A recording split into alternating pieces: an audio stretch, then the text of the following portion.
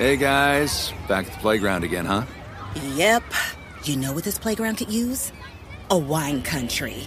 Heck yeah, and some waves, so we could go surfing. Oh, yeah. Ah, love that. A redwood forest would be cool. I'm in. Ah, ski slopes. Let's do it. Can a girl go shopping? Yeah, baby. Wait!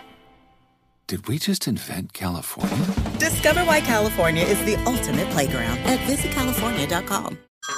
Hey everyone, it's Ted from Consumer Cellular, the guy in the orange sweater, and this is your wake-up call. If you're paying too much for wireless service, you don't have to keep having that nightmare. Consumer Cellular has the same fast, reliable coverage as the leading carriers for less. And for a limited time, new customers receive their second month free when they sign up and use promo code MONTHFREE by May 31st. So why keep spending more than you have to? Seriously, wake up and call 1-888-FREEDOM or visit consumercellular.com. Taxes, fees, and other third-party charges will apply. See website for additional details. Hey there, parents and teachers. Are you tired of feeling like every day is a battle of wills with your kids? Let me tell you about something that changed the game. Love and Logic.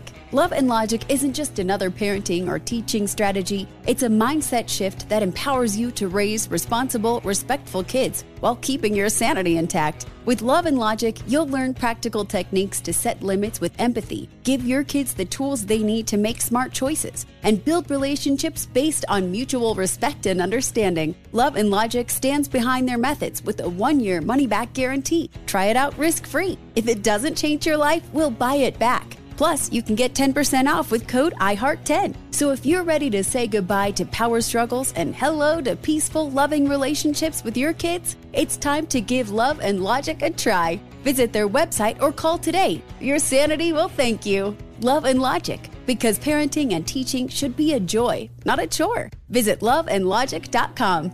I have a number of thoughts swimming in my slow-moving mind, trying to coalesce them into a theme. 4 major polls have come out in the last 24 hours, all with pretty high approval ratings for Joe Biden, the highest being at 59. He's somewhere in the low to mid-50s, it would seem, if you average out these polls. His how do you like him personally ratings are even higher than that, similar to the way Barack Obama was. Barack Obama would poll really well, even if people didn't like some of his policies. You know, if a policy would do poorly in a poll, his personal rating would still be pretty high. People just liked him. Certainly a majority.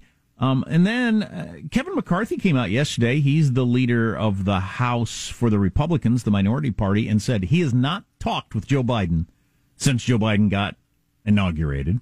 Mitch McConnell said something similar a couple of weeks ago. I don't know if that's changed. So you got the Republican leaders of the House and the Senate have not talked with the president in 3 months since he's been insane to me.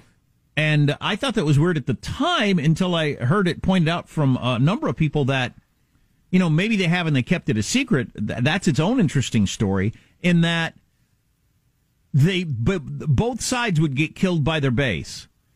The lefties would hate it if they found out Biden was talking with McConnell or McCarthy, and the hardcore right would hate it if McCarthy and McConnell were talking to Joe Biden.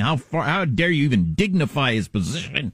Well, I'm not sure I can buy that. I mean, that's just, maybe a child would think that, but that's the way our government works. Well, maybe we should talk to somebody super smart about that, whether or not that, why that is. Is that where we are now? Where you can't even be seen talking with the president as the leader of the House or the Senate in the other party?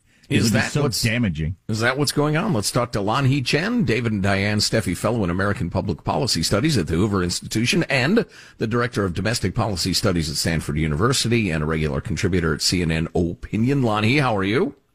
I'm doing well. Thank you for having me again. Well, congratulations on being super smart, as declared by Jack. Well, I got a buddy who listens in Salt Lake City all the time, and he was raving about you from last week. He really enjoys your segment, and yeah. Because you're super smart. Well, I appreciate that. I appreciate that. And congratulations. You know, every once in a while, every once in a while, I sort of take that as a compliment. Every once in a while, I sort of think, yeah, I don't know. Are people really trying to say that, or really trying to say that? Is it a compliment or a backhanded compliment? Oh, come on now. This is a straight-up compliment. So what do you think of Jack's analysis of why the president hasn't spoken to the two ranking Republicans in the legislature? Well, no, look, I think a lot of that makes sense. We are in a time and a place when our politics are very polarized. And, people expect political purity. And if you are seen sort of consorting with the enemy or consorting with the other side, it can be held against you. Now, I also think it's the case that there probably are conversations going on at the staff level on a regular basis, even though the actual political principals haven't spoken. I do think that there are things going on. I mean, there has to be for the machinery of government to keep going. But the image of one leader from one party talking to a leader from another party in a very public way, or even, by the way, if it was a private conversation and got leaked, I can understand how in this political environment you would see both sides not necessarily wanting to have that as a something that could come out in public. Have you read any of the John Boehner book? I've been reading it, and I don't usually read those kind of things because I find them boring most of the time. This one's pretty damned interesting. I have not read it. I've only read the excerpts of it, including the little asides he has about Ted Cruz. But I haven't. John Boehner is such a colorful guy. I am sure there are so many entertaining stories in that book. So perhaps at some point I will. But it was on my mind because he talks about working with Barack Obama, and there he was, Speaker of the House for the Republicans, and how much he had to work with Barack Obama. And I don't know. I don't know if we can do that now. If anybody works with anybody. Boehner does mention early in his book about how good he thinks Nancy Pelosi is at her job, and how smart Mitch McConnell is and all that. But man, if people aren't talking to each other, God, I don't know how we get anything done. Well, it's absurd. I mean, I can't even contemplate people who think like that. Yeah, I mean, it just goes to, if you go over the years and you see how many, let's just take Republicans, for example, how many Republicans have gotten into trouble for, working with Democrats, or the perception being that they're rhinos, Republicans in name only, because they have a conversation with the other side. That point of view is relatively common, I would say, and I see it all the time. The difficult part of that, of course, is that really to get anything done, you kind of have to have those conversations. And there are a whole host of issues that I don't think are particularly ideological. Unfortunately, they do get turned into sort of ideological partisan issues by one side or another. I would say, for example, with infrastructure, what's happened now is because the Biden administration has put forward a plan that's essentially bastardized the definition of infrastructure. It's made it more political. Right? I mean, if we were just talking about roads and bridges and airports, I think that's a 90-10 issue. I think 90% of Americans, regardless of party, say, yeah, let's do what we can to improve our roads and improve our bridges and do all that stuff.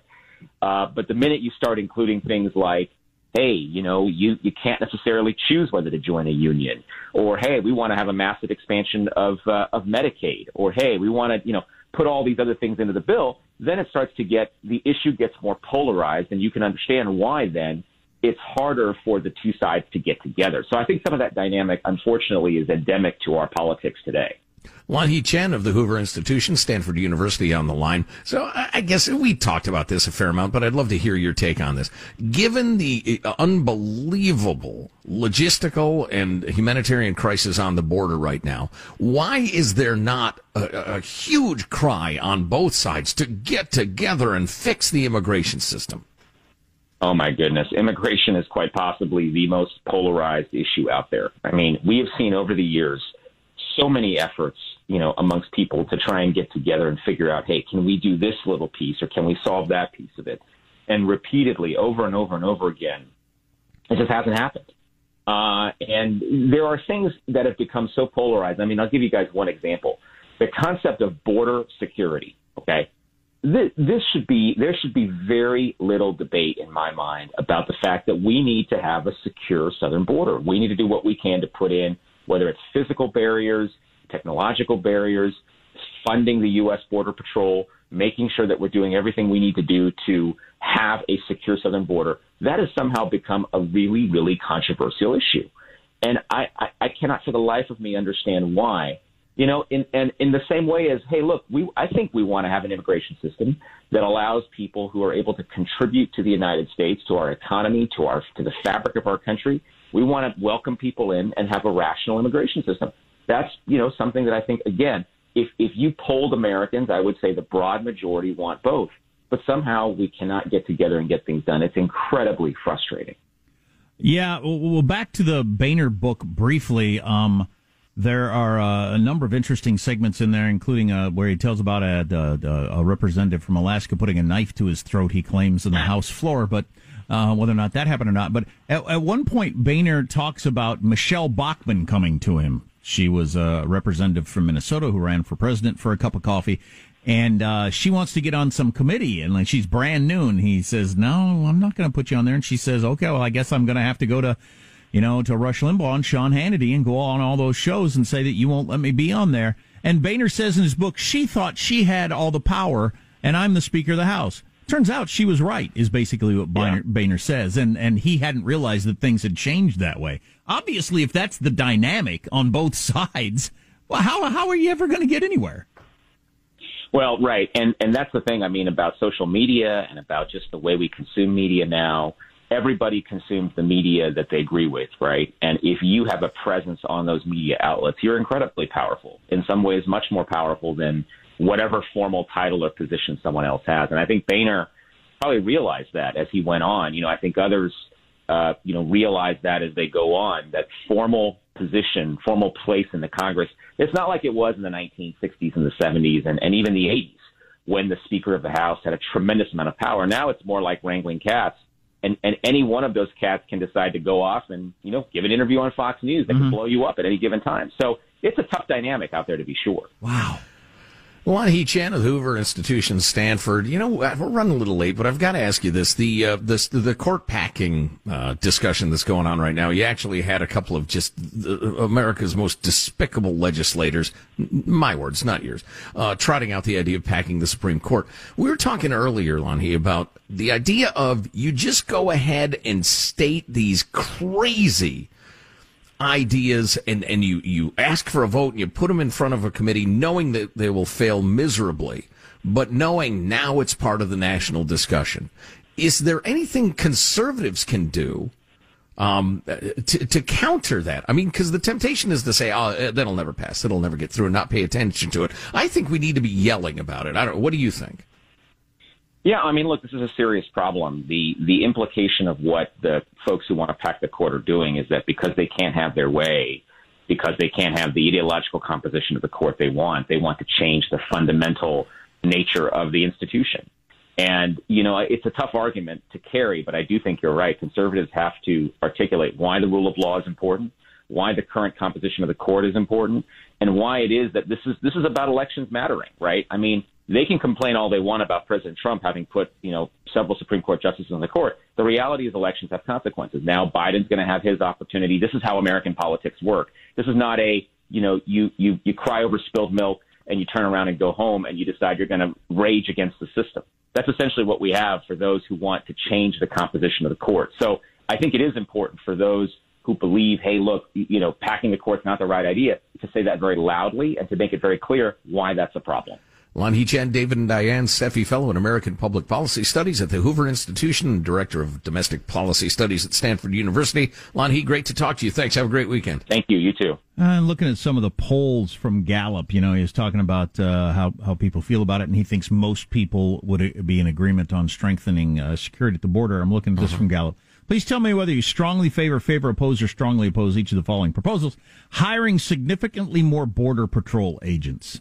And this is from last 2 years ago now, 2019. I like that question because it's very practical as opposed to fuzzy ideological. Hiring significantly more Border Patrol agents. Not just more, but significantly more. 34% strongly favor, 41% favor. So you're at 72% favor or strongly favor that. Wow. You wouldn't get that from watching the news, would you? But no, absolutely not. Build bridges, not walls.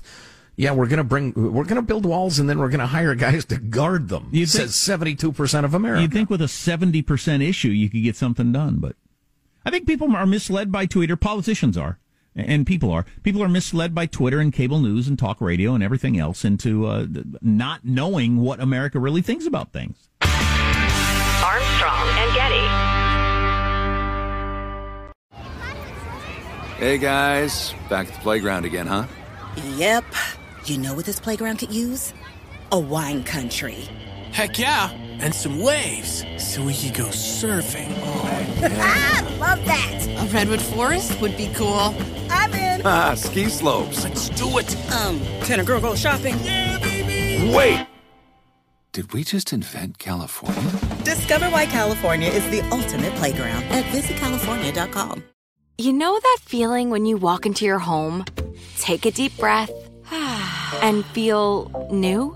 Well, that's what it's like to use Clorox Scentiva. Because Clorox Scentiva smells like coconut, cleans like Clorox, and feels like energy. It'll elevate any cleaning routine to not just clean, but also make every room smell like a tropical coconut getaway. Discover how Clorox Scentiva's powerful clean and refreshing scents can transform your space. Get yours in coconut or other fabulous scents at a nearby retail store. Hey there, parents and teachers. Are you tired of feeling like every day is a battle of wills with your kids? Let me tell you about something that changed the game. Love and Logic. Love and Logic isn't just another parenting or teaching strategy. It's a mindset shift that empowers you to raise responsible, respectful kids while keeping your sanity intact. With Love and Logic, you'll learn practical techniques to set limits with empathy, give your kids the tools they need to make smart choices, and build relationships based on mutual respect and understanding. Love and Logic stands behind their methods with a 1-year money-back guarantee. Try it out risk-free. If it doesn't change your life, we'll buy it back. Plus, you can get 10% off with code IHEART10. So if you're ready to say goodbye to power struggles and hello to peaceful, loving relationships with your kids, it's time to give Love and Logic a try. Visit their website or call today. Your sanity will thank you. Love and Logic, because parenting and teaching should be a joy, not a chore. Visit loveandlogic.com.